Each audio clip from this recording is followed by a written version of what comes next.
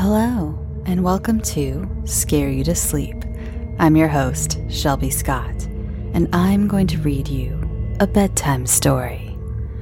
First, I would like to welcome all of my new listeners. I had an influx of incredibly lovely listeners from Relatos de la Noche. I don't know if I've ever seen a lovelier group of people. You've all been so kind in commenting on my YouTube channel, joining the Facebook group, commenting on Instagram, tweeting at me, all to show your support and let me know that you found the show through RDLN. If you're a Spanish speaker, I'm sure you've heard the ad, but if not, if you're a Spanish speaker or you'd like to improve your Spanish, please go check out his show. It's a fantastic show, and again, it's in Spanish, just a heads up, just so you know. But I hope he's felt all the love and kindness from my listeners as I have from his, because you've all been, seriously, I've never done a promo swap where I've had these fans from this other show been so, like, I heard about you from here, like, in this quantity, and quality. Thank you so much. I just had to shout you out at the beginning, and welcome. So last week, I promised that this would be 2 weeks of true stories. So here I am to tell you about some more haunted castles. Yes, I have, if you're new to the show, there is another Haunted Castles episode somewhere in there. I can't remember from when, but it's been a while. I was in the mood for some gory and sometimes romantic history with some incredibly scary specters sprinkled in. So grab something to drink, relax, and let me take you on a journey of these frightening fortresses. The first place we are going is Zealand. Not the new one, the old one. Zealand, Denmark, to Dragsholm Castle or Dragsholm Slot. I found it referred to as both. So, first, a little background on Dragsholm. It was built around 1215 by the Bishop of Roskilde. Please forgive my Danish, it's not great. As your normal run-of-the-mill palace, just an everyday palace, until it was fortified shortly after that to withstand attacks, and they did a great job too, because it was the only castle to survive what was called the Count's Feud in the 1500s, and the attacks of Count Christopher. The Count's Feud was a war of succession. During that time in Denmark, as well as a lot of Europe, I think basically all of Europe, there was a big hubbub about religion.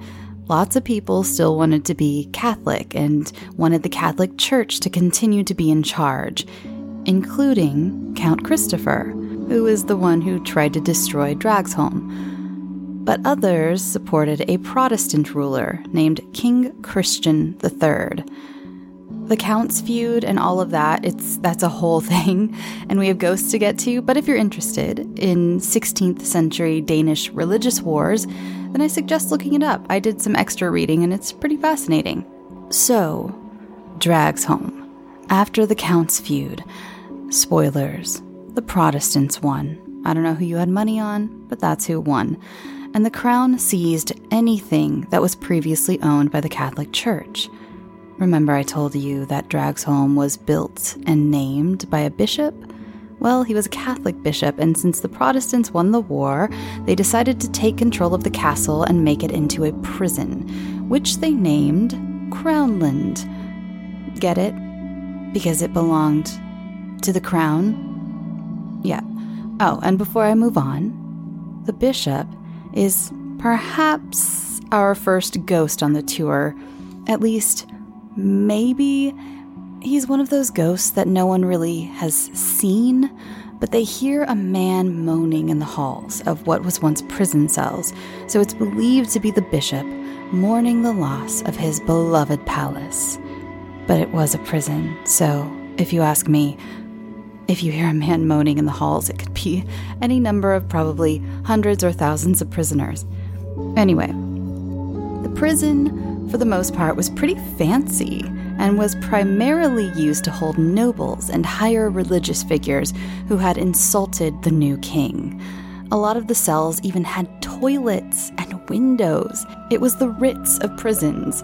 And I don't mean that sarcastically. I mean, this was the 1500s, 1600s. To have toilets, I mean, that's a pretty big deal. I mean, for some people, it was the Ritz of prisons. See, not everyone got a presidential suite. Some were very much still subject to what we know of as middle-aged prisons. And since they had such noble clientele, they of course had their fair share of celebrities of the time, including James Hepburn, the 4th Earl of Bothwell, 3rd husband of Mary, Queen of Scots. Oh, I just did an English accent, and I guess I should have done a Scottish one, but I don't know how to do that, so he is our second ghost of the tour. See, a lot of historians think that the marriage between Mary and James was a forced show of a marriage because of the religious climate that was going on at the time. Like I said, it wasn't just in Denmark. All of Europe was pretty on its toes religiously, but Mary wasn't his first wife. He wasn't her first husband either, but we'll get to that. In fact, James was pretty well known to have led a pretty scandalous life in Scotland.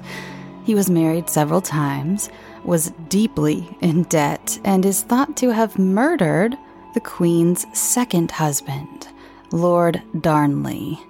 Well, Lord Darnley's fellow Lord pals confronted Mary and James during what is now known as the Battle of Carberry Hill.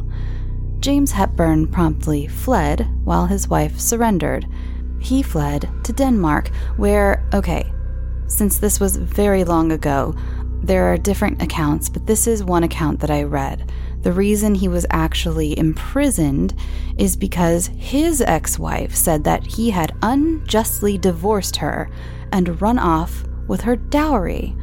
So he was imprisoned for the last 10 years of his life at Dragsholm Castle.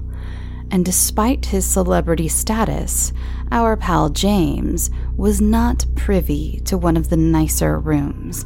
Instead, he was chained to a pillar in a windowless cell and left to rot. You can still visit his mummified corpse at a nearby church. I find his ghost fascinating because it's not really him. You don't see him. It's not moaning in the halls. It's not him sitting in a cell. No. Sometimes, late at night, the sight of a phantom carriage arrives in the courtyard at Dragsholm. The sound of horses' hooves echoing off the stone walls, despite the fact that horses have not been present on the property in many, many years. It looks like the arrival of someone very important, someone whose reputation precedes himself across Europe. Maybe the terror James felt, knowing he would never again see freedom whilst looking out his carriage window at the place he knew he would never leave alive, caused a shadow of the moment of his imprisonment to be left to replay itself over and over again for all of eternity. Another notable ghost from this time is that of someone whose name I am not going to pronounce correctly. I tried. I looked it up. It's not coming out of my mouth right. I apologize to my Danish listeners. Eilur Brockenhus. I'm going to leave it at that. Who was previously squire to the king. They actually called him the Mad Squire, and you'll see why. Somehow he upset the king. Who knows how? It seemed like it was pretty easy to upset kings back then. So he was sent to be imprisoned at Dragsholm. And he was, right hand. He was very close to the king, so this was very upsetting to him. But because he was so close to the king, he was given one of the nicer rooms. He had a toilet.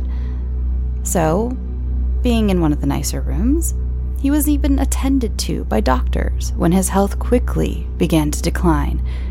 They said he went mad, and by the end of his life, he was speaking in nothing but bursts of gibberish. And some say, when you pass near where his cell was located, you will still hear him rambling incoherently, mad after all these hundreds of years. So, in the 1600s, the castle was blown up by the Swedish and rebuilt in the Baroque style. Yes, there's more to that story, but I don't have time for that, and I don't know if you want to hear it. And I don't even know if it was the 1600s, really. It was during the reign of this one king, and he was mostly king in the 1600s, and apparently there were a lot, he was responsible for a whole lot of wars between Sweden and Denmark. Anyway, Sweden blew up the castle, literally blew it up. And it was in ruins. So that brings us to the newer part of its timeline, after it was rebuilt, as I said, in the Baroque style. So our next ghost is a tragic tale that actually comes with proof. And if you remember my last episode when it came to the last Haunted Castles episode, this one reminded me a lot of Chillingham Castle in England, because so many of those stories would go on for years being just, told over and over again. And then they would be doing construction or refurbishing on some part of the castle, and they'd unearth some sort of remains that proved this story, or proved that this ghost was there, like the boy in blue, if you remember. For hundreds of years, people saw a little boy dressed in blue in this one room. I think it was the pink room. There were a lot of colors involved. They kept seeing this little boy dressed in blue. Well, one day when they were doing some construction on the place, they opened up a wall, and there was the bones of a little boy with blue clothing on. And from then on, no one saw the boy in blue anymore. So this reminds me a lot of that. So Selina Bulves, I think that's how you pronounce her name. Selina Bulves was said to be the daughter of a nobleman. Every source I checked said the Bulves family was very powerful, but I couldn't find a time frame for this original story when it was supposed to have taken place, or much about the Bulves family, at least not in English. So I'm not sure if it was a family it seems like it was a family who was overlooking the castle at the time. Maybe if you search in Danish, you would have more luck, because on my end, most of the search results were just telling me the same ghost story, or they were ancestry website results, So her name is also sometimes spelled with a C, sometimes with an S. So if I have any listeners in Denmark, please let me know if you know anything more about this story. I'd love to know. Moving on. So the story goes that Selina fell in love with a local common man. Some say a local laborer who might have been working at the castle.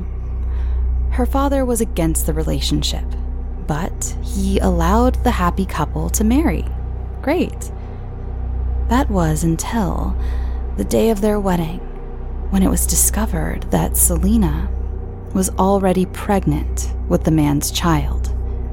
Her father was angry beyond reason, mostly at her for embarrassing the family name, first by marrying beneath her, and now by getting pregnant out of wedlock. So, in a furious rage, he ordered his guards to chain Selina to a wall, where another wall was then built around her while she was alive. Yes, her own father, Cask of Amontillado her. So for hundreds of years, visitors would run into the spirit of a woman in a white dress. All who saw her said they were overwhelmed with sadness at the sight of this beautiful woman, again, always wearing a white dress. She always appeared to be searching for something. And sometimes, if you were extra unlucky, she would wail in agony. Then, in the 1930s, plumbing was being added to the castle, and when the workmen knocked down a wall to install pipes, there they found the skeleton of a woman wearing the tattered remains of a white dress. And the last ghost of Dragsholm is a happy one. The Grey Lady is thought to be the spirit of a maid who arrived at the castle to work, but had already been struck with a horrible toothache, probably an abscess, judging by how this story goes. Well, the master of the castle at the time is never named in any of my sources, but was said to be very kind and gave the young woman a poultice to heal her. It's said that she was incredibly grateful and stayed in good spirits for a few days, even looking like her health was improving at one point. But she tragically succumbed to her ailment after a few days and died. But today, if you see her, she's wearing a gray dress and a smile, and those who encounter her say they feel an air of calm and protection when she's around. Okay, let's get back into my phantom carriage and let's take a trip over to Scotland, specifically to Edinburgh Castle. First of all, this castle has existed in one form or another for over 1,000 years, which just breaks my American brain. It's also considered to be the most besieged place in Great Britain. It stands high on Castle Rock, an extinct volcano, and I won't be delving into its history as much as Dragsholm, mostly because it's just so extensive. I wouldn't even know where to begin or where to end. You can write volumes on a single century of Edinburgh Castle, so I don't think I'll be able to properly cover it in one segment of one episode of one podcast.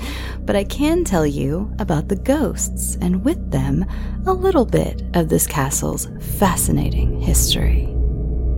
To give you a better handle on just how old this place is, first, let me tell you about the drummer ghost. There is a legend that the ghost of a drummer would sometimes appear, and was always a harbinger of war. Some describe this ghost as looking like a headless drummer boy who would wander around the grounds of the castle, warning his countrymen of attack. I can't even begin to imagine how horrifying that must have looked. The last time he was seen was in 1650. Yes, the last time this ghost was seen was 371 years ago, and it's reported that much of the castle staff and guards saw him, but they were too afraid to approach this headless boy drumming away. They had no idea that he was trying to warn them that Oliver Cromwell was on his way to eventually capture Edinburgh Castle. I do want to note that I saw some accounts that said this was the first time the drummer boy was seen, but then never again after that. Other accounts, though, said that it had been a legend for some time, and that this was the last time he was seen. Visitors, however, do still claim to hear the drummer boy from time to time. And you know, maybe he's just keeping warmed up for the next time he needs to warn Scotland that they're about to be invaded. The little drummer boy isn't the only musically talented spirit at Edinburgh. There's also the Piper Ghost. This story also reminds us of the incredible age and fortitude of this castle, because the legend goes that centuries ago, I couldn't find an exact date, some tunnels were discovered under the castle. So again, this castle was so old that even hundreds of years ago, they were discovering things that they had forgotten about hundreds of years before that. So fascinating. I know all of my anywhere else in the world listeners are like, yeah, we all have old stuff. Just in America, in California in particular, I've mentioned this before, we don't have a lot of old things. We tend to destroy them, unfortunately, especially old buildings like this. So let me have my mystery and my magic and my excitement. So, back to what we were talking about. So centuries ago, they discover these tunnels under the castle. that were the reason for them, and the route of them was long forgotten. So everyone at the castle was very curious to know where they led and what they were for exactly. And they weren't very large tunnels, so they came up with the idea of sending a boy down there with a set of bagpipes. The plan was that he would keep playing the pipes and walk the path of the tunnel, and they would follow the sound to figure out the tunnel's path and eventual exit.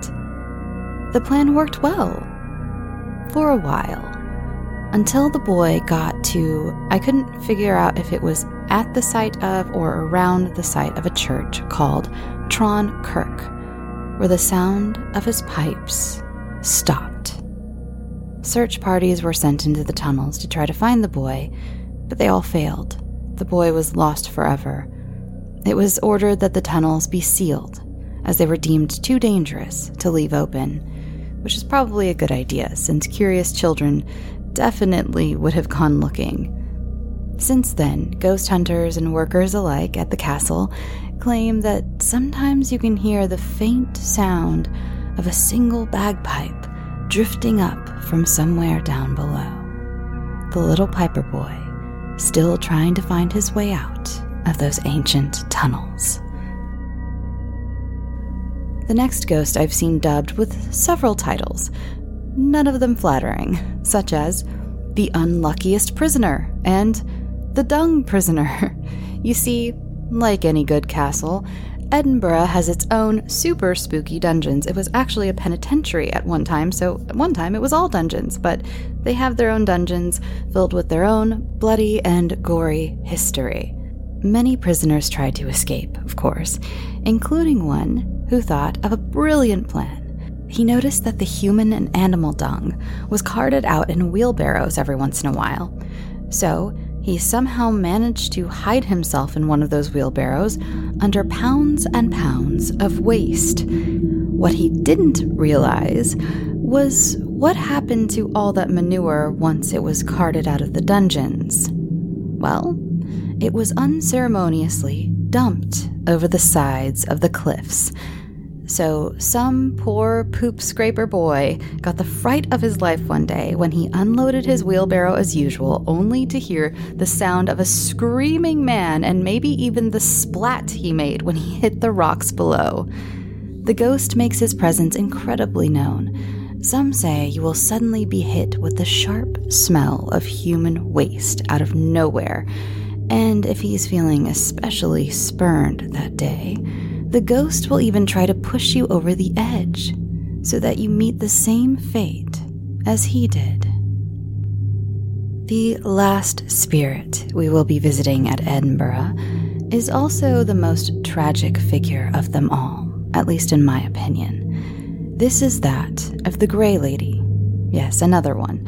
Look, in the world of ghosts, you come across a whole lot of ladies in white and gray ladies. It just comes with the territory. This woman is always seen in the highest of 16th century fashions.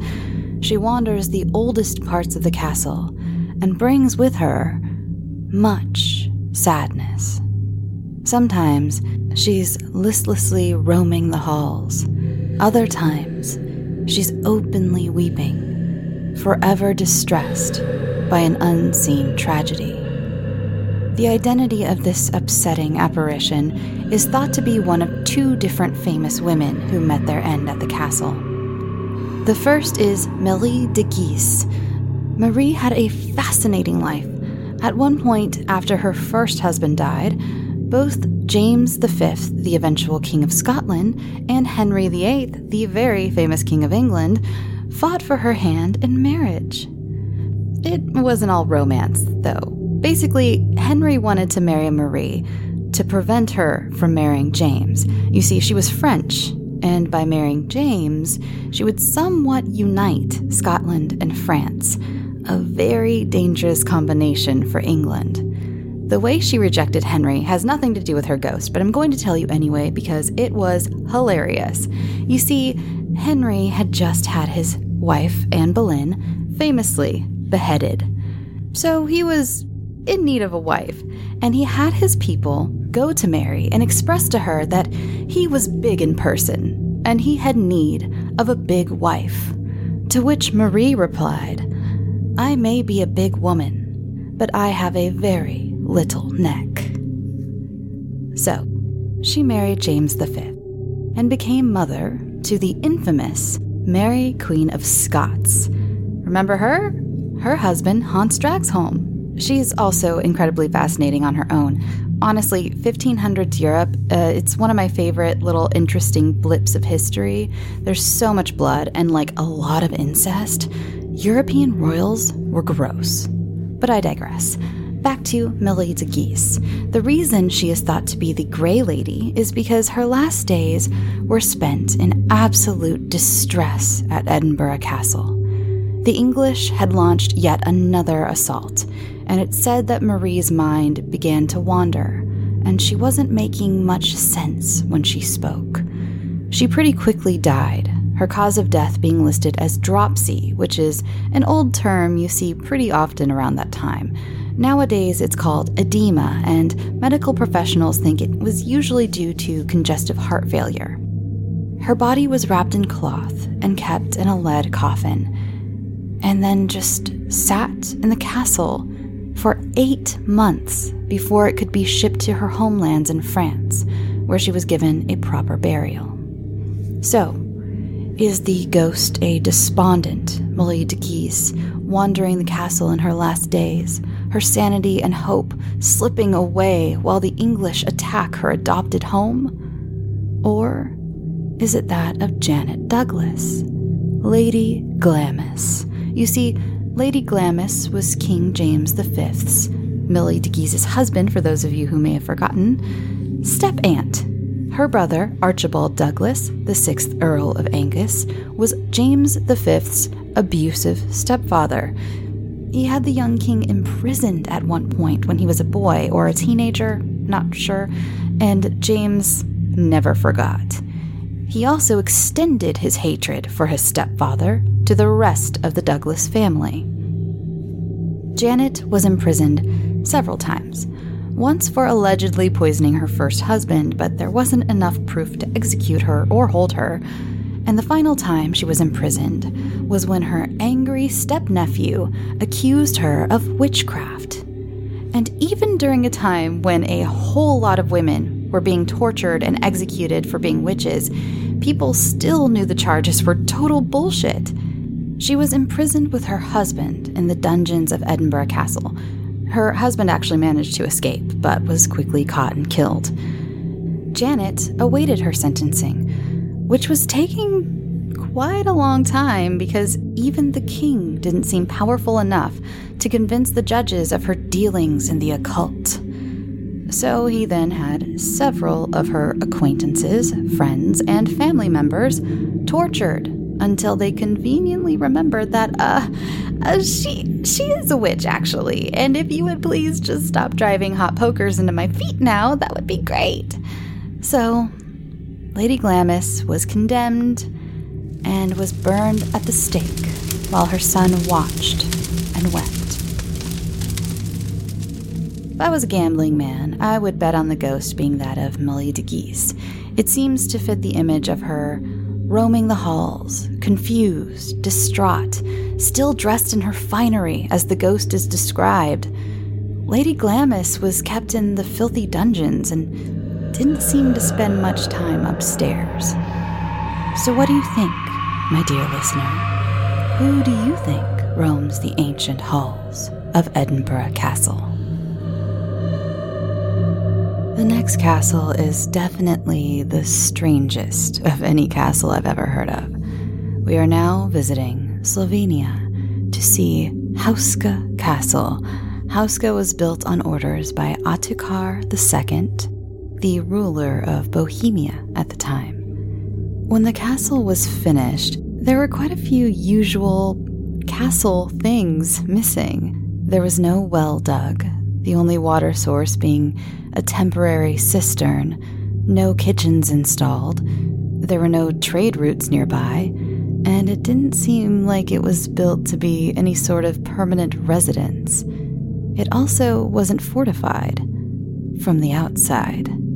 You see, as legend goes, Hauska Castle was meant to keep things in, not out.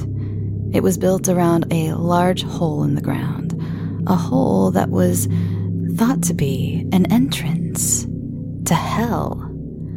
Long before Hauska was built, there is evidence that Celtic Druids had occupied the land in and before the 9th century.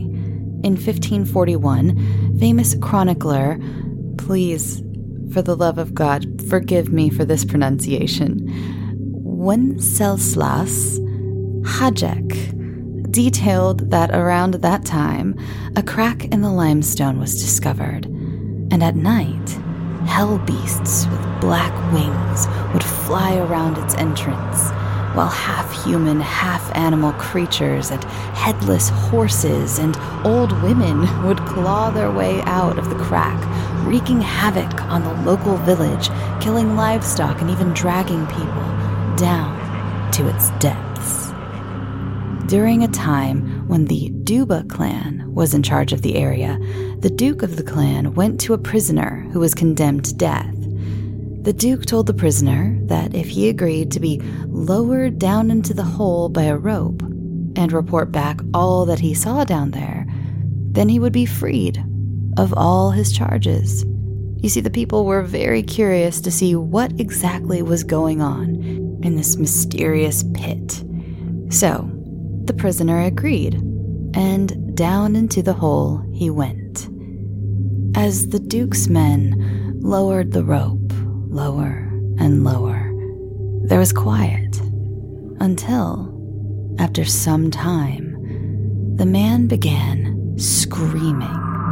The men quickly pulled him back through the opening, only to discover that the prisoner's hair had turned snow white, and he looked as if he had aged many years. The man died soon after, and had gone too insane to ever explain what he saw. I read some accounts that said that this deal was offered and accepted by several prisoners, but they all had the same result. So, back to when the castle was built a few hundred years later. Nowadays, it looks much more accessible than it once did. In fact, when I first saw modern pictures of it, the reason I skipped it on the first Haunted Castle episode was I didn't do much research, and to be honest, it didn't look that as scary as the legends told, but I was wrong, because originally there were no stairs leading from the upper floors down to the courtyard, or pit of the hell yard, or whichever you choose. Also, it was much more apparent that all the fortifications were built on the inside only. It also had a moat and a tower as well. Around the 1600s, however, Emperor Ferdinand III ordered that private castles be less defensible. The 30 Years' War had just ended, and I guess he didn't want his enemies to be able to hole up in one of the many private chateaus that littered the country if another war was to pop up soon. So, in its heyday, say you're a bullfrog/human creature who has just clawed their way out of the pit of hell. You look around and see you've emerged into a fortress. No big deal. You're already inside. You'll just use the stairs. Psych! No stairs for you to gain entrance to the interior of these fortress walls. Oh, and there's a tower, probably with a guard watching you. And even if you do manage to somehow get to the outside, there's a huge moat to stop you or slow you down while the humans, I don't know, shoot you with arrows that have been blessed by a holy man or something. That was all something I made up, by the way. This is nothing from the actual legend, just something I like to picture. Anyway, you get the picture. No one was getting out of this thing. Since then, it's been renovated to be much more welcoming, which is why I was thrown off. The tower was dismantled, the moat was filled in, and there were stairs added, and a lot of safety railings around the hole. After the 30 Years' War, a Swedish commander named Oranto, who made my Google Drive document very angry because it corrected this name to Toronto every single time I typed it, no matter how many times I corrected it. Sometimes it wouldn't even let me change it back. It was just like, you were clearly wrong. It is Toronto. No, Google, it is Oranto. And he is said to have taken over Hauska for a time. Oranto was a black magician and tried to use the famed portal to perform dark rituals. The locals were not happy about it, probably mostly because he would take their livestock for animal sacrifices. He was also said to be incredibly cruel to the locals, and they were over it. So, one night, 2 local accomplished hunters from the village moseyed on down to Hauska. Oranto was doing his little alchemy experiments, conveniently right in front of a window. So, it wasn't terribly difficult for them to aim and fire a shot through the window, directly into his head. The ghost of this angry military magician is said to still stalk the halls of Hauska, still very upset about his death, and I can see why, because allegedly the alchemy experiments he was doing had a lot to do with how to become immortal, and that didn't quite happen. Okay, now we need to take a little trip forward in time to the 1930s. I'm sure some of you history buffs know exactly where this is going. During that time, Hauska Castle was occupied by the Nazis, which was odd because strategically there was no reason for them to be there when it came to the overall, where the Nazis fanned out in Europe over the duration of the war. But I'm sure most of you know this already. But the Nazis dabbled quite a bit in the occult. Heinrich Himmler, a leading member and chief officer of the Nazi Party, had a huge collection. I'm talking over 13,000 books and manuscripts on the occult. I might do a whole episode on Nazis and their paranormal shenanigans they got into, because it sounds apocryphal, but there is a whole lot of evidence of their experiments with Dungeons and Dragons level spellcasting. Anyway, Hauska is thought to be one of the main places for these experiments, probably because of the whole hell pit thing, Locals at the time said that they saw strange lights at night and would hear screaming and moaning coming from the castle, along with other strange sounds. There was also allegedly some eugenics-type breeding experiments going on there. I won't go into that. Maybe we will, for if you decide you all want a supernatural Nazi episode. Let me know. That brings us to today, where the current owners have not allowed any excavations into the pit, despite there being so many modern technologies to allow for fascinating explorations. I mean, imagine what we could see. We could finally figure out what's in the pit. The owners are afraid that the Nazis might have left explosives down there. So whether as storage or as a booby trap, I'm not sure. But for now, at least up until the 1940s, I believe that's where the major super evil experimentation ended.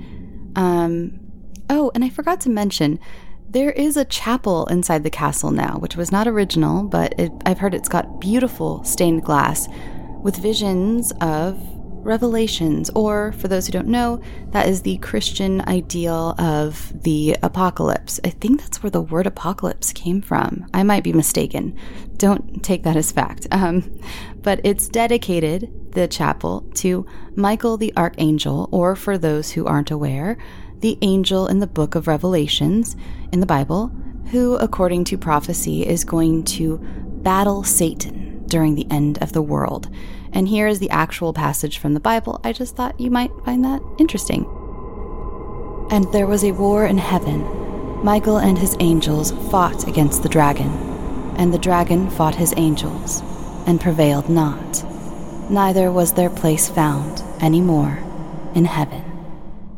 Very appropriate, considering the Hellmouth, I think.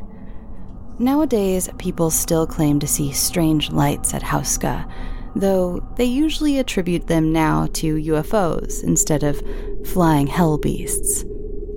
Oh, and if you look into Hauska, which I'm sure so many of you probably will, to look up pictures of it and things, and find references to a letter from a famous poet writing to his friend about how he traveled through time from the 1800s to 2006, either in real life or in a dream, I'm sorry to tell you, but it's fake.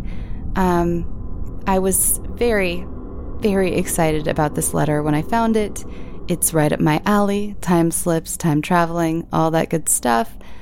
But I found several references in English to this letter, and I almost read it on the show. I had it in the script and everything, but something ate it. It was too perfect. It was too perfect. Basically, it describes the year 2006 through the lens of someone from the 1800s, and it was like the sandstones with dens carved out with supernatural light, and those perfectly lined up with some of the prefab houses in Prague now. And it talked about these large metal skeletons, which sound a lot like pylons, electric pylons. And it talked about this woman who had this tape on her head and had she looked like an angel because she had a hood on, like a dark angel with her dark hood on, and she took the tape off of her head once he approached her and asked her what year it was. And of course it's a woman with a hood on, and she's wearing a Walkman or headphones, and that was the tape on her head. And it it was too perfect, so I just triple checked, and I decided to Google Translate some actual Czech and Slovenian websites where it was pretty easy to find that it was a fabrication made up for a book written in 1996. It was a sort of historical fiction piece. The poet is a real person, but this author, I mean, it happens all the time. Historical fiction is a huge genre, so I'm sure you've all heard of it, and that was basically what this was, so I'm so sorry to tell you that. I was heartbroken too. All right. I think that's it for this episode. This episode took me quite a while to get through. Last week, as many of you saw on social media, I was very ill for a few days after the COVID booster, and then I started a discourse I did not mean to start. I am not trying to push anything or anything like that. I just mentioned my COVID booster made me very, very ill, and some people on Instagram and Twitter got really mad at me for saying that, and I don't apologize because I didn't do anything wrong, but I was not expecting it, and I didn't feel good, and it wasn't great to deal with that. And then on the day I got the booster, I had a death in the family, a death that was expected, but no less sad.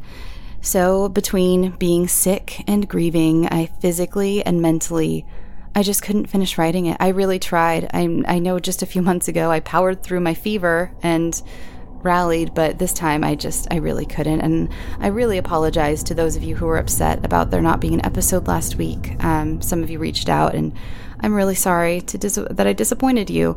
So yeah, but I do want to thank Acast, my host site.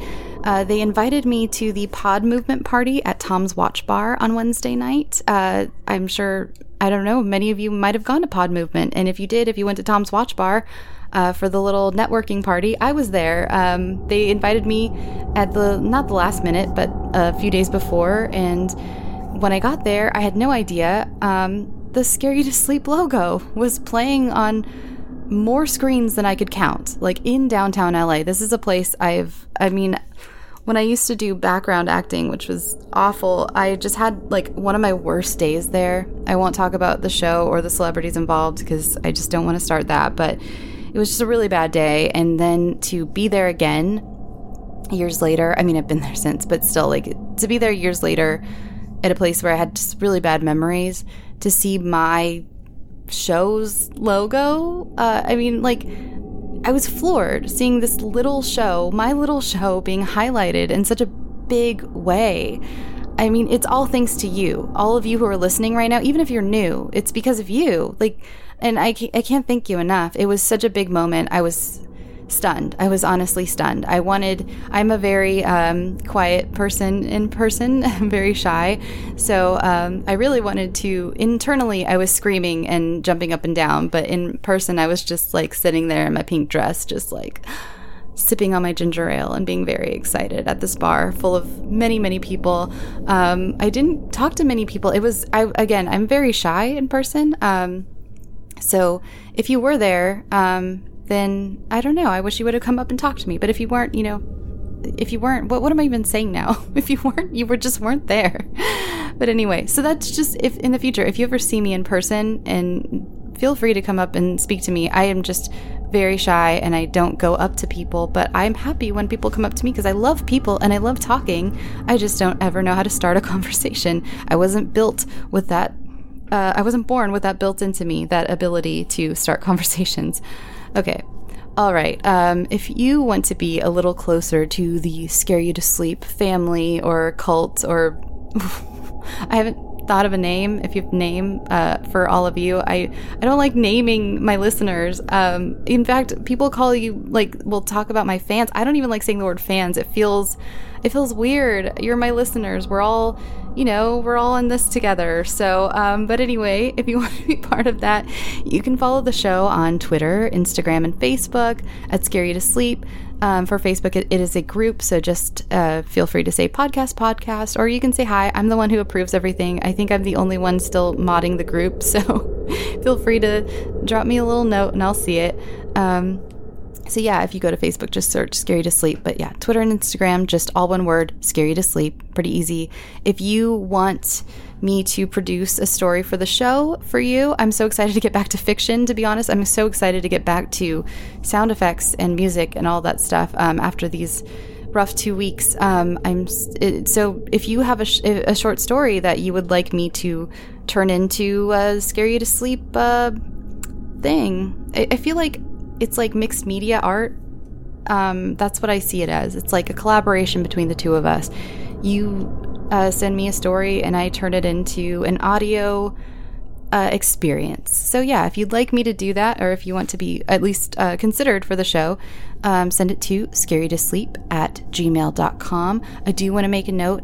If you DM me stories, I'm not going to see them. Or if I do see them, I'm going to forget about them. Or I'll probably just immediately, if I do see them, I will tell you, please just email this.